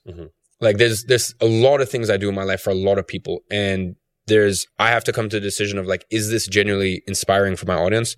Like, for example, I bought my mom a $4 million house, a couple months ago. And obviously I was really in two minds of whether I should put that out, because I felt like maybe it would kind of ruin the experience and this and that. But I also remember like people would find that inspirational, like to be able to do that for your mom. So going back to 2019, the reason I brought that whole thing up is I needed a charity that I'm not just pissing away the money. So that means that you're working with smaller charities. And as I said, when you're going to smaller charities with that sort of yearly donation, a lot of them, they just think you're joking or trying to wash money or something like that. So ended up after 6 months, it was 6 months of work finding this, ended up finding an organization called Pahar Trust, and started work in 2019, built our first school, built two schools in 2019. And then since then build 2, 3, 4 schools a year. You having an input on what they're learning there? Or just raising an army of kids who are going to chop up your content and put it out on all the fan pages? Yeah, no, that's actually my master plan. I'm actually just looking for cheaper employees in the future. I'll have them start working at 13. No, unfortunately, listen, I have an input in the sense of like, there's certain schools we decided, okay, in this school, does it make more sense to put more money into the IT center, or more money into the science department, or more money into library? And I have that. I mean, I'm the sole donor, so I get to basically decide those things. But I can't come in and be like, yo, you should not learn algebra because it's fucking stupid. Like that, I don't have, a right to dictate. And I also know for a lot of people, they find it very ironic, and maybe even a little disingenuous that I am so scathing of the formal education system. Oh yeah, you're cooking up something, aren't you? I have such a disdain for the formal education system. And they're like, okay, yeah, that's fine. And that's funny. And one of my companies is a e-learning platform that is our educate. And our entire mission statement is 10 times the impact on your income for 1/100th the price of university. So like, I genuinely fucking hate universities. Now, Do you hate university more than school? I hate university more than school. Yeah, correct. Because also you can get free schooling. Now, I know in certain countries you get free universities, and actually in some countries you even get paid to go to university. But majority of universities, and also the thing is the people that are going to university, or the people who have those universities in those countries, usually even if, they're in a place like Netherlands, which from what I understand, it's almost free. It's so cheap. All the people from Netherlands are still trying to study in the US anyways, and just trying to go to UK and stuff like that. So I have friends of mine that have gone to the top universities and are genuinely, I look them in the eye and they're like, genuinely, I want to be a leading doctor, or I genuinely want to be one of the world's best lawyers. And I look in their eyes and they mean it. And when they mean it, I will not ever say anything further about education or my opinion, because they are living their truth. Yeah. Like that is actually their truth. And that's their dream. And you can never take someone's dream away from them. But that's 2% of people. Yeah. 98% of people are there because they want to appease their parents. They feel like they should do, or they don't know what the fuck they want to do in life. That was me. 3 years. And I remember just walking away from it thinking, what the hell was all that about? Spent a load of money. I had a fun time. I had the university experience. But what I actually learned, it was just, I did economics and business management. And it was just this bullshit theory. Taught by someone who's never actually run a business. It's so mental when I think about it. It's even school, you go there 9 to 5, you have absolutely no say in what it is that you want to learn. You just sit, this is what you have to learn. You have in the UK, GCSEs, then your A-levels. You're doing it because you want to go to the university of your top choice, because everybody's telling you, oh, you need to go to university. Everybody around you is going to university. So you put all the work in, you revise, you study, you get the good grades, then you get to university, then you're like, that's it. Like, that's why I was busting my balls just to get to university. And here I am, and it's just, I don't want to be here. Yeah. No, and it's, the unfortunate thing is, the entire system is basically built to create workers. And that's why there's so many emotional triggers, even think all the way down to the alarm bells in American systems. There's so many emotional triggers to have you fall into line, even if you look at the way that the desks are placed. Didn't Rockefeller come up with the school correct. system? The reason why is because they needed more workers. And the thing is, listen, whatever we implant into the youth's mind today, in 5 years, we won't see too much effect on it. In 10 years, we'll start to see some effect on it. In 20 or 30 years, it's just, they will believe whatever they've been told to believe. And here's the thing. Listen, we can have a long conversation. And there's two sides to the conversation about, for example, global warming and climate change. But no one can sit here and deny the fact that these fucking idiots were saying that by 2000, all of Miami will be underwater. And then they moved the goalpost to 2010, and then they moved it to 2020, and Miami's totally fine. And the thing is, I even remember being taught that, about climate change and this and that. Al Gore had a very big documentary. I think he was running for president back in the early 2000s. And the reason I bring this up is, now you get all of these teenagers who are like, climate change. And I'm like, where's the climate change? Like where's the climate change that you were told about? That you were told, oh, Miami be underwater. And by the way, I'm not saying that I do or don't believe in climate change. There's both sides of the equation. I don't think anyone can say for a fact 100% they've been fully truthful. Because as I said, Miami should be fucking underwater. And the thing is, Miami isn't underwater. And also, these banks would never, ever give loans. You've got beachfront property in Miami that you can get mortgages for. Banks aren't stupid. Yeah. You think they're going to give you a mortgage if they genuinely from the bottom of their heart believe that there is a chance in the next 10 or 20 years that climate change will get so bad that all of those houses will be underwater due to rising sea levels. It's fucking insanity. So anyone who's dumb enough to sit here and go, oh, climate change 100% exists or they're 100% truthful is an idiot. Also another, the people with their tinfoil hats that are 100%, it's a full scam, blah, blah. There's nothing to it. I mean, I don't know. As said, this is why the youth is so important, because they can implant anything they want into the youth's minds, and they'll see that will come into fruition, and they'll see the fruits of their labor 10 or 20 years later. Mm-hmm. So the entire education system is just a propaganda machine. That's really all it's become, because it's stemmed from initially, hey, we just need workers. And if we can control the children, we're set. We're set for life. The nice thing is that they never really ever teach you about money. No. What is money? But why would they? There's no benefit to them whatsoever. And it doesn't matter what school you go to. It doesn't, they're just not going to teach you that. But and they wouldn't have approval for it. Important thing in life almost. Yeah, of course. And that's, I guess without even realizing it, for years as I was going through the age of, 14 to really 18, in that period, I was doing what the old Romans were doing. Mm-hmm. And, I've always said when, time comes for me to have a child, I want them to follow the same principles that the Romans would, which is you would find a school of philosophy that you agreed with, and you would find a person who had a worldview and taught a worldview, and you would send your children to go question, think, ponder, and learn critical thinking in a school of philosophy that you agreed with. And to me, that's real learning. Mm-hmm. To me, that's real learning. That's real mentorship. Everyone talks about mentorship or guidance or this, that, like real guidance. And it's unfortunate.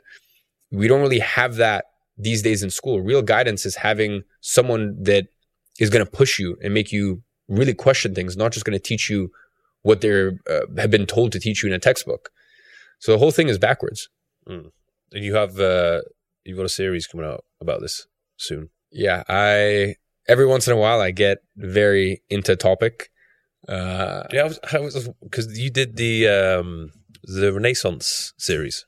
I did Digital Renaissance, yeah, and then the one after that I did was called The Reset, which was all about world.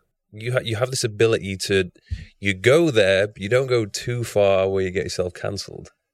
Yeah, listen, I know how to play the game, and I know how to. Listen, a lot of people are just very stupid. They like I've really seen this, especially in the last 2 years. For some reason, it's become. I guess you watched the mistakes that Tate made.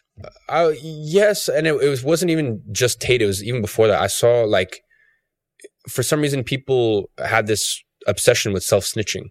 I don't know why people find it smart to go online and talk about illegal things they've done, or quite clearly just completely ignore any sort of guidelines. You see all of these, once again, red pill guys that were kicked off of social media platforms, and they find that unfair when, listen, I'll be honest, the only one, if I'm truly honest, the only one that I was genuinely shit scared of was my event, The Reset.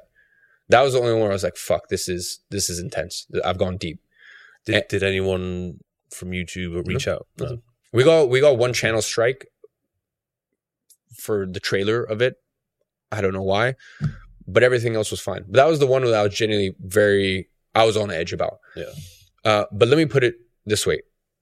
If the videos went down, and actually, first, they weren't really breaching any terms and conditions, but if they went down, I wouldn't start streaming and crying about the fact that, they deplatformed me and all that. I think at a certain point, if you're going to play that game, you have to be willing to suffer the consequences. And by the way, I've played that game in the past, all the way back to even the COVID stuff. Mm. If you try to go look me up right now, I am fully shadow banned on Instagram. You type in every single letter of my name, of my username, except for one, and it won't come up. I am fully, and for some people, it doesn't even come up. Instagram's growing recently, though. I think it's not as bad as it used to be. No, I mean, listen, my engagement is insane. It's through the roof. I haven't seen many people with the level of engagement I have, but that's, once again, that's with me being shadow banned. Mm. Instagram is my smallest platform. And that's because of all of the C19 stuff I was posting for years and years. Yeah. I had my Instagram taken down many times. Yeah, I think they have like this list of like the good people and the ones that are in the bad books. I think if you get in their bad books, you're always going to be in the bad books. That lives on your profile. But the point is that when that was happening, and when I lost my blue tick multiple times, because I assumed that if someone's because obviously blue ticks are very different now than what they used to be. Oh yeah, they used to be safe back in the day. I guess for them, they saw it as if someone's, has authority on Instagram, and they're speaking out all this stuff on C19, which you just were not allowed to do. I was doing it summer of 2020. I was telling people this thing's fucking bullshit. It's actually ridiculous that people are adhering to this and not critically thinking for themselves.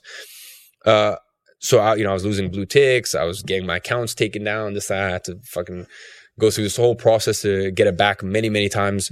But the point is, never once in that period did I think, they're so unfair. They're silencing me. I just knew the game. And I knew that, listen, if I want to do this, if I want to, on my own accord, decide that this is something so important to me that I will be so vocal about it, then I have to live with the consequences. Mm-hmm. So if I was to ever do something that was too, and I guess maybe even from that, I kind of learned how far you can push it. And I developed a lot of phrases during that period. For example, I would cough, puppet masters, cough, puppet masters, jib jab, all sorts of stuff.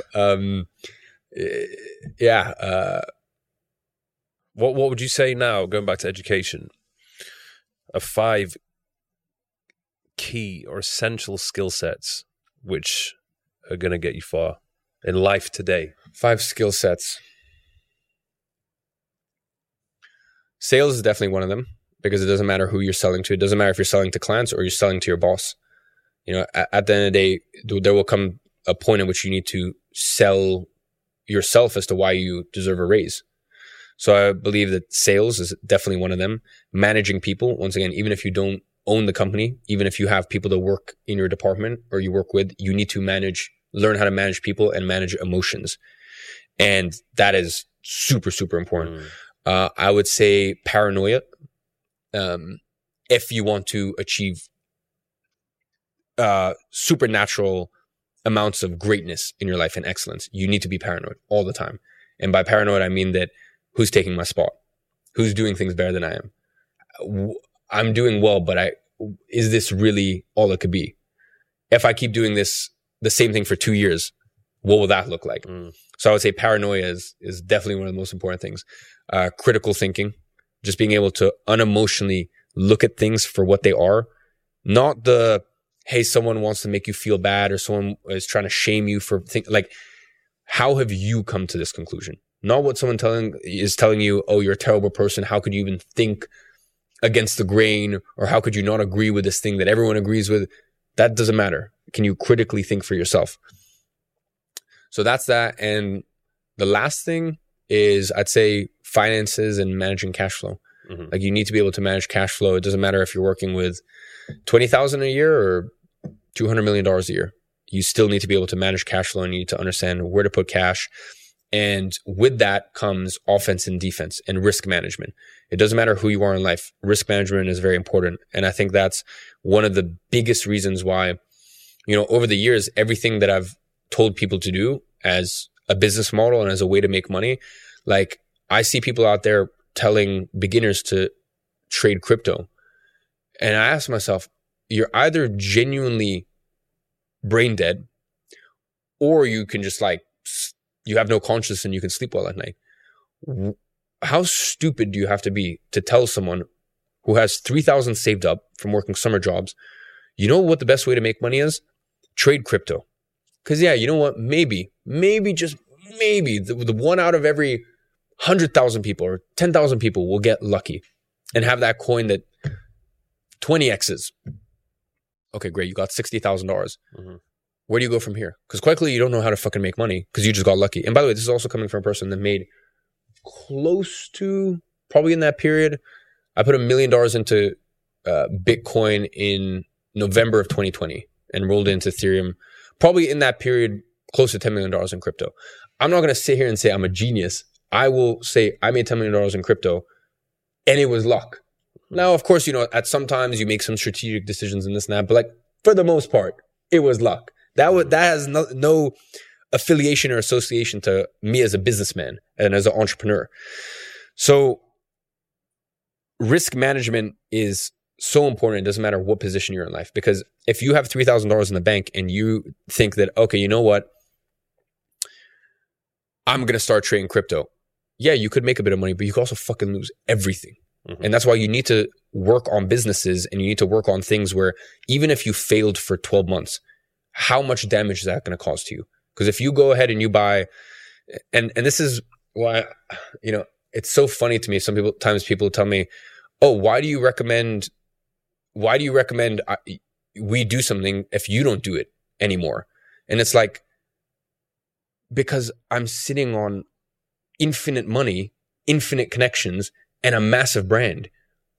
I literally will make a phone call and make $5 million. It's at that level now. Mm-hmm. So like, you don't have that. So yeah, maybe I'm telling you to do things that I'm not doing, but I was doing them back in the day. And that's how I got to this position that I'm at. So that's really all to say that I think risk management is part of that, is being able to play offense and defense and see that, hey, with your money, I think people should be willing to spend their money. But if you're spending your money, let's say you spend $2,000 on something. Let's say you spend $3,000 on something.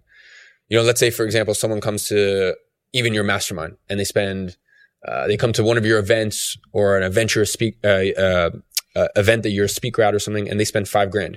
Mm-hmm. I guarantee they'll walk away, at least in that situation, I know that they'll walk away with something that maybe not today, maybe not next month, maybe not even this year, but within a few years, it will make you more than $5,000. What's $5,000 in the scheme of things? Yeah.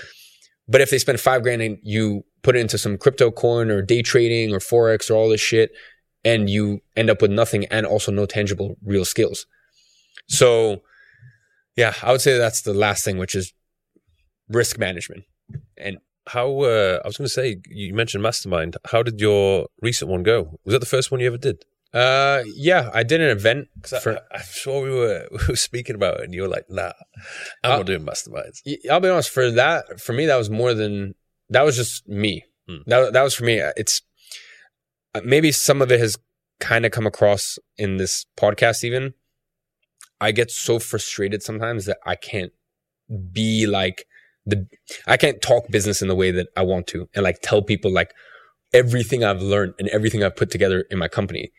One of my companies, because where would I put it? Where would I talk about it? Yeah. Where would I talk about like the customer support, managing 10,000 customer support tickets a day at a software company? Like I have nowhere to talk about that openly or freely. Of course, you can have conversations behind the scenes and stuff like that, but I really this is how I got into this thing. I got into this thing for a yearning to share with other people what I'm learning.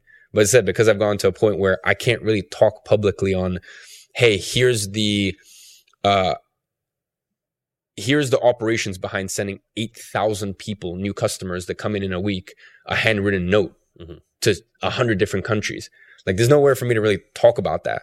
So the reason I put an event together was I felt like, I'm just so passionate about education. And I know that the education space, there's so many people that are doing it wrong.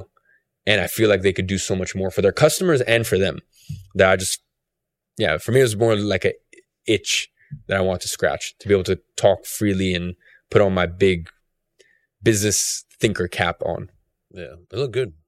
It was solid. I mean, I try to, anything I do, I try to make it top tier. So hopefully it accomplished that. If people want to, I'm sure there's so many people that want to just meet you and have a conversation with you. How would they go about that? Do they have to sign up to a mastermind? No, you can't. No. Also, the thing is with the mastermind, it's you probably won't get let in. So that's number one. Like I have nothing to pitch or sell anyone here. When it comes to meeting me one-on-one, I don't do one-on-one stuff. I've been offered crazy shit, $50,000, $100,000 for a dinner. Even when it comes to sponsorships, I don't take any sponsorships. We have our, have you ever, even in the early days of the YouTube, did you ever? Absolutely zero sponsorships. That's pretty impressive. Thank you. Yeah. But bear in mind also with YouTube, like I actually had businesses. Yeah. Like the thing is, there's people. I think it would just dilute what you have already. And then when you do too many, this is what people don't understand. If you have too many sponsors, it kind of ruins your brand a little bit. Yeah, it devalues the brand. I mean, listen, our rate, because I still get, my team still sent out my rate card. My rate card is $250,000 for a 30-second ad read. And the funny thing is, we've had dozens and dozens of companies, because they know that if they're the person that gets me with millions and millions and millions of followers and subscribers and this and that, and people know I don't do promotions, so they know how much money they're going to make. Yeah, stake. Drake advertises gambling, so. And no one even bats an eye at Drake. No one. I've never seen a single. And by the way, like, I actually love Drake. I love Drake in terms of I like studying his career, and I like, you can have whatever opinion you want on Drake, but for someone to stay relevant that long, whether you agree that you should stay relevant that long, because I think there is a case to be said that have your limelight, have your time, and as I kind of talked about, I think it's when you're on top is sometimes the best time to go out. I think that's the most poetic way to do it. But. Yeah, I haven't seen any bad press or anything about Drake, fucking promoting gambling to tens of millions of people and children and this and that, and, all the streamers and this and that. It's pretty weird when you think about it. No, but if you, and here's the business model of it. This is the crazy thing. You get a base, and then the way that you make most of your money, lion's share of your money, is you get a split of whatever they lose. So think about how fucked up that is. You're promoting something to your audience that for you to make money, they have to lose money. And that's not only just gambling. That's also crypto. So all these guys who, make all this money with crypto and this and that, they don't make their money from crypto. They make their money because they have a percentage split of whatever you lose. They get a percentage of that. Same thing with Forex. So it's, because obviously they'll advertise, these 10x multipliers, 20x multipliers using leverage and stuff like that. So if you had to pick 3 brands that you would willingly get sponsored by, what would they be? 3 brands I'd willingly get sponsored by, or you would like to affiliate yourself with. Patek Philippe, but they don't do any sponsorships. There's other watch brands I've had offers from of that caliber, but I'm gonna be honest. You're loyal. No, the thing is, listen, I wear Patek. I forgot to wear a watch today, but I wear Patek, I wear Richard Mille, I wear AP. I like tons of different. I wear Omega. I wear Timex. I wear tons of different watch brands. But like for me to publicly only be seen out with a certain watch brand, Patek is the only one that I would feel comfortable. Like Patek's catalog is so vast that I would have no issues with that. So I'd say Patek, Loro Piana. And the other one, I don't know, maybe, I don't know. Maybe a car brand, maybe Rolls Royce, but yeah, I guess that would make sense. Would make sense, but listen, I love my Phantom, but I'll be honest, apart from Phantom, I'm not, there's not too many other Rolls Royces that I would personally buy, because when I'm in a Rolls Royce, I like to be driven. If you're driving, I like something a little bit more. Yeah, I'll zip around in my GT3 or something like that. So, yeah. Over the past couple of years, you've been hugely successful. You've documented that. What have been some of the biggest failures or flops or mistakes that you've made? Any ventures? I'd say the biggest failures. Listen, I don't think you look at ventures. I don't think ventures could ever be failures. And also, let me put it this way. I've never put money into a company and lost my money. So that's really what I would look at as like a massive failure. And I never put my money into a product where there might be bumps along the way. Don't get me wrong. Like even, my main software company, it was shaky for some time. Like, cause we didn't take on $20 million in funding. I self-funded the entire thing until it was profitable. So it's, we didn't have the ammunition that some of these other software companies did. So for a long time, like I looked at the software and I was like, it's not where it needs to be. And I'm not, but these things take time. So of course there's been companies where the product for some time isn't where I would want it to be, but eventually it gets there because we keep trying. So I wouldn't ever say that there's been ventures that have been failures because they've all ended up after some time becoming successful. I'd say my biggest failures have always been when it comes to people. Because no matter how sharp I am, and I'm very, very sharp when it comes to understanding people and team, every once in a while, there's that one person that slips, and it makes you question yourself. You're like, fuck. Like how did I not see that? Yeah, how did I not see that? And by the way, this doesn't mean that a person like, I think when I say that, people think that someone fucked you over, stole from you, or I don't mean stuff like that. I just mean like maybe you were so set on. Listen, there's people that will be around for a year. There's people that'll be around for 3 years. There's people in my company that I know for a fact will be around for another 18 months. I know that for a fact. And there's people I know that will be around for 18 years. And I'm very good at differentiating the two. But every once in a while, you get blindsided. So I would say for me, my biggest failures is more so people or assumptions about the market. Like sometimes I've launched products or we've pivoted pricing. This actually happened. I've been, I've been having a lot of meetings at my main software company recently about pricing. We made a pricing change.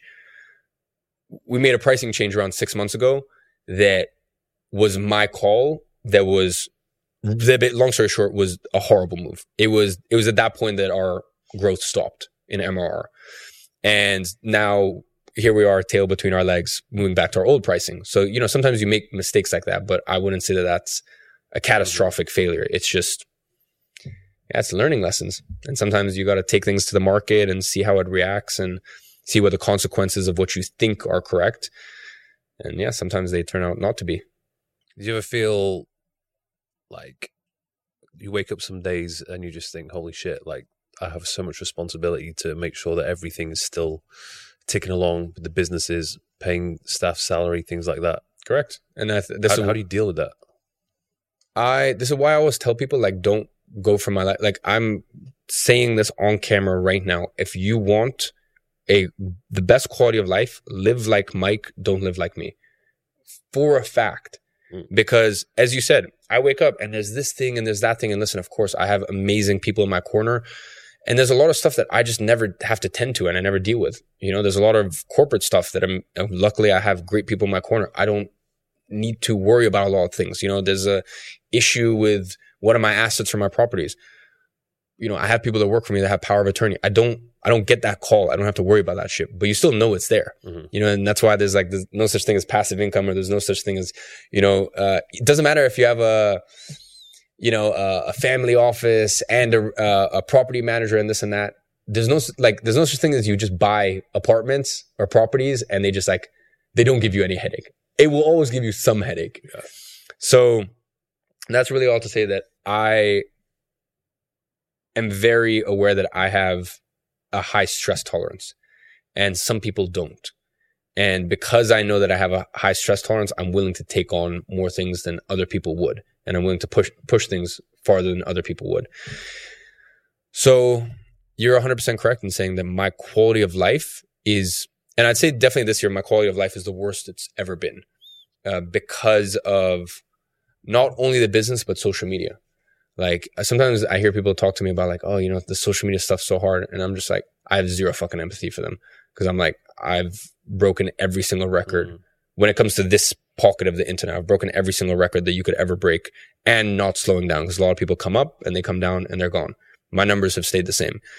Well, you've even got to the point now where people are making videos and using your name just to get views on their video. Yeah. But I'm never emotional about that stuff. Cause I get it. It's cheap shots, but yeah, I mean, it's the way the world works, I guess. But, as I was saying, it's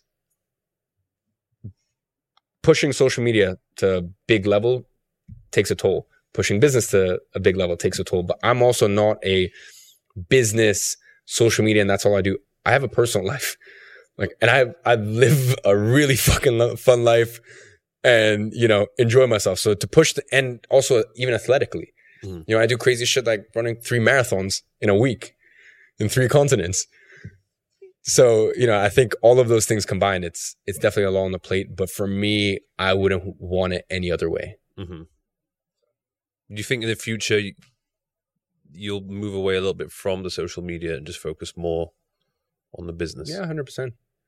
Yeah, definitely. As I said, I think it's social media makes sense in a time and a place. And I think social media, either it makes sense for your business, which at the moment it makes sense for the business. And as I said, most of the businesses that I have social media has no direct correlation on it. And also, I don't really promote ever. Like if you go look at my Instagram, I don't promote. I literally sell something twice a year. That's it. Mm-hmm. There's 2 weeks in the year that I sell. The rest of the year, I don't sell. I don't do any sponsored posts. I don't have any links in any bio. Go look at my YouTube videos. You don't have links in the bio? Bro, go look at my YouTube videos. Damn. Go look at my YouTube videos. You will not find one link on a YouTube video, except for those. I said the 2 times a year that I sell, that I actually tell people about my product. Apart from that, go look at my YouTube videos. There's no links. Not a single link. No buy my shit here. Nothing. And I think that's also why I've had such good longevity. You know, I have conversations with people and they tell me I'm very aware that I could make, even though I'm very blessed and I make more than enough money, I make way more than I need. In terms of business from social media, I consider this confidently from the bottom of my heart, I leave $50 million a year on the table because I don't promote, or I only promote twice a year because I'm not fucking in people's face all the time. But that also, I'm willing to do that because I know I want to have longevity in my career. And, you know, I'll tell you off camera, I think it's weird to like name drop and shit like that. But the celebrities that are like raving fans, I'm talking the best athletes in the entire world that are raving fans that hit up my DMs. And I know it wouldn't be like that if 5 times a week I'm like, yeah, guys, so buy my this thing or buy my that thing. And when I do sell, that's the other thing. When I sell, I try to make it entertaining. Like I try to like at least like spice it up or try to, make it fun for people. So, for now, social media makes sense. But at a certain point, I think it's definitely something you have to step away from. Mm. Yeah. I wouldn't want to be like some of these YouTubers who've been on YouTube for 15 years and they're just trying to stay relevant. Yeah. At a certain point, I think it's with football. Even I see certain football. Sometimes I look at footballers and I'm like, I know it sucks to retire at 35 and I know you love this game, but you would just be the biggest fucking badass if you just pulled the plug now. Yeah. Like if you're like at the top of your game, but you know what direction it's going in and you pull the plug, I just think that's like the most like baller thing ever. What's the plans for the next couple of years then? Listen, I don't know. Things always change. For me, I definitely want to continue to grow my companies. And I'm a very good businessman. I'm not where I need to be in the sense that I wake up and I have a lot of things on my plate. But for example, I still look at people I have friends of mine that have 400 companies. And I genuinely scratch my head and go, how the fuck do you manage all that? I don't understand. Like all of these corporate structures and this, like I don't get it. Mm. And that's the next learning that I have for myself is going even deeper into that world. Because the thing is, once you are well known and you have a track record in business and you have capital, and you have time, it's very unlikely you don't hit a B. You would have to be a real idiot not to become a billionaire. Mm-hmm. If you have a track record, you have quite a lot of capital, and you have an audience. Deals just fall in your lap. Equity falls in your lap. You get the best of best offers because people would rather work with you than some other random company that some other investment group and other VC firm. So I'd say growing that side of things, and then I think probably in the next few years, definitely become a father. To be honest, next couple of years, probably next few years. Yeah, obviously, I grew up in a lot of areas of my life very quickly, and I think, honestly, I'm ready for it now. But do you think with everything that you got going on, you can put enough time aside to be there? I guess it depends on what your parenting style is. I have friends of mine whose dads were around all the time, like every single day. Would come back from work, all this, that. And I have friends of mine whose parents would travel a lot, or their dad would travel a lot for work. And he'd go sometimes on, multi-week, sometimes even multi-month expeditions to do something related to his business or his line of work or this, that. And it's been my observation that my friends whose dad was gone for a large part of the year, they have far more respect and they have far more admiration. And I think they seem to prefer it because I just don't think it's the role of a father to sit and baby and coddle children 24/7. And I do think you need to see your, especially in the early years. Yeah, no, especially in their early years. I mean, really at that point, there's no, I don't see a point. So for me, I think my role and my responsibility would be to make sure that my family is safe, my family's taken care of, and to make sure that I'm going out. And in the same way, you asked me, why haven't you done podcasts? I guess I have that same philosophy, which is like, let me go live some life. Because even if we did this podcast a year ago, there's so much that I've learned in a year, and there's so much that I've gone out and I've had an interest in it. I've had to learn these skills and develop these things and come back with a new, fresh perspective. And if we do this again in a year, which I'm sure we will, it'll probably be a totally different conversation. And I just feel like that's the role, for me at least, the way that I would want to be a father is, of course, be a present father. Of course, be there for the things that matter. And I'm not saying, I'm going to be there 2 months a year. Still be there for majority of the time, but, have no qualms about traveling for 3 weeks for work, for something related to work. I saw a post or a TikTok where you said that you missed not having a father or father figure to speak to. Yeah, that was last year. At some point last year, as you said, there's very few people that could kind of relate. And I guess, once again, sometimes I guess you have these fantasies in your mind. Sometimes I started to fantasize for a couple weeks last year. I was like, fuck, like, I love my mom to bits. I adore my mom. I can't tell my mom everything. Yeah. You know how moms are, right? Like, moms are there to like be a support, but like, you can't offload on your mom because she doesn't, number one, she doesn't understand the full extent of things. And by the way, that could also apply for a dad as well. But yeah, then she starts worrying. And then now you're like, your offloading has caused even more problems. That's why sometimes like as a man, sometimes it's a little tough to even talk to your mom about things to full extent, because then they start worrying and now you have twice the problems. So at a point last year, I just went through a couple week period where I was like, fuck, like I really have no one I can talk to. I really like, I have no one I can call. And I guess for me,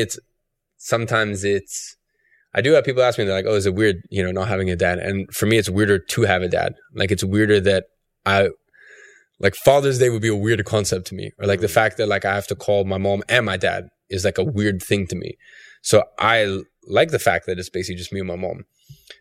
But I went through this. Do you ever wonder where your life would have gone, what direction it would have taken if you had been brought up in this happy family with both parents who get along with each other? Do you think you would still have had that drive inside of you? I don't think you have the same drive. No, I don't think the drive is there, because you either do things out of inspiration or desperation. And by the way, there's some people who genuinely can do things out of inspiration. I am not one of those people, I'd say. I don't think that's a bad thing either. I think I'm a person that thinks very pessimistically, and that I like that. Like that drives me. Like I like the fact that I like being ultra prepared for situations, rather than like, I have friends of mine that are like, oh, all work out. I'm never like, you'll never hear me say that. Oh, all work out. I know. Listen, from a spiritual level, I do believe in the end it will all work out. I do believe that, but I think they'll be like, they have a massive issue in their life and they're like, oh, it'll be fine. I'm like, no, it fucking won't. So yeah, it's, that's really all to say that when it comes to having a dad, it would be weirder for me to have a dad than not have a dad. I'm just so used to it at this point. And, but there was a little phase last year where I was like, I craved it, but as I said, it was probably a fantasy more than anything. Because even if I did have a dad, once again, just because you have a dad doesn't mean that they're going to be able to help you. Yeah. And this is I'd say this is definitely one of the big advantages I had in life. Is I tell people all the time, just because you have a dad, that sometimes that can do more damage than it can benefit. Because as a son, you're going to take on some of your father's beliefs. Now, some people take on 90% of their beliefs, and some people take on 10% of their beliefs. But if, this sounds terrible, but if fundamentally your father he's trying his best, bless him, he's trying his best, but he's and most people are trying their best, but he's just not a competent or inspiring person. If he has He's stuck in the matrix. If he has a shattered worldview, if he's been taught the wrong things, then now you're learning the wrong things. So I guess for me, it was the pressure of like, fuck, I got to figure out all this shit on my own. But the blessing of that is I had a clean slate. Imagine if your dad was there and you were like, Dad, I'm dropping out of school.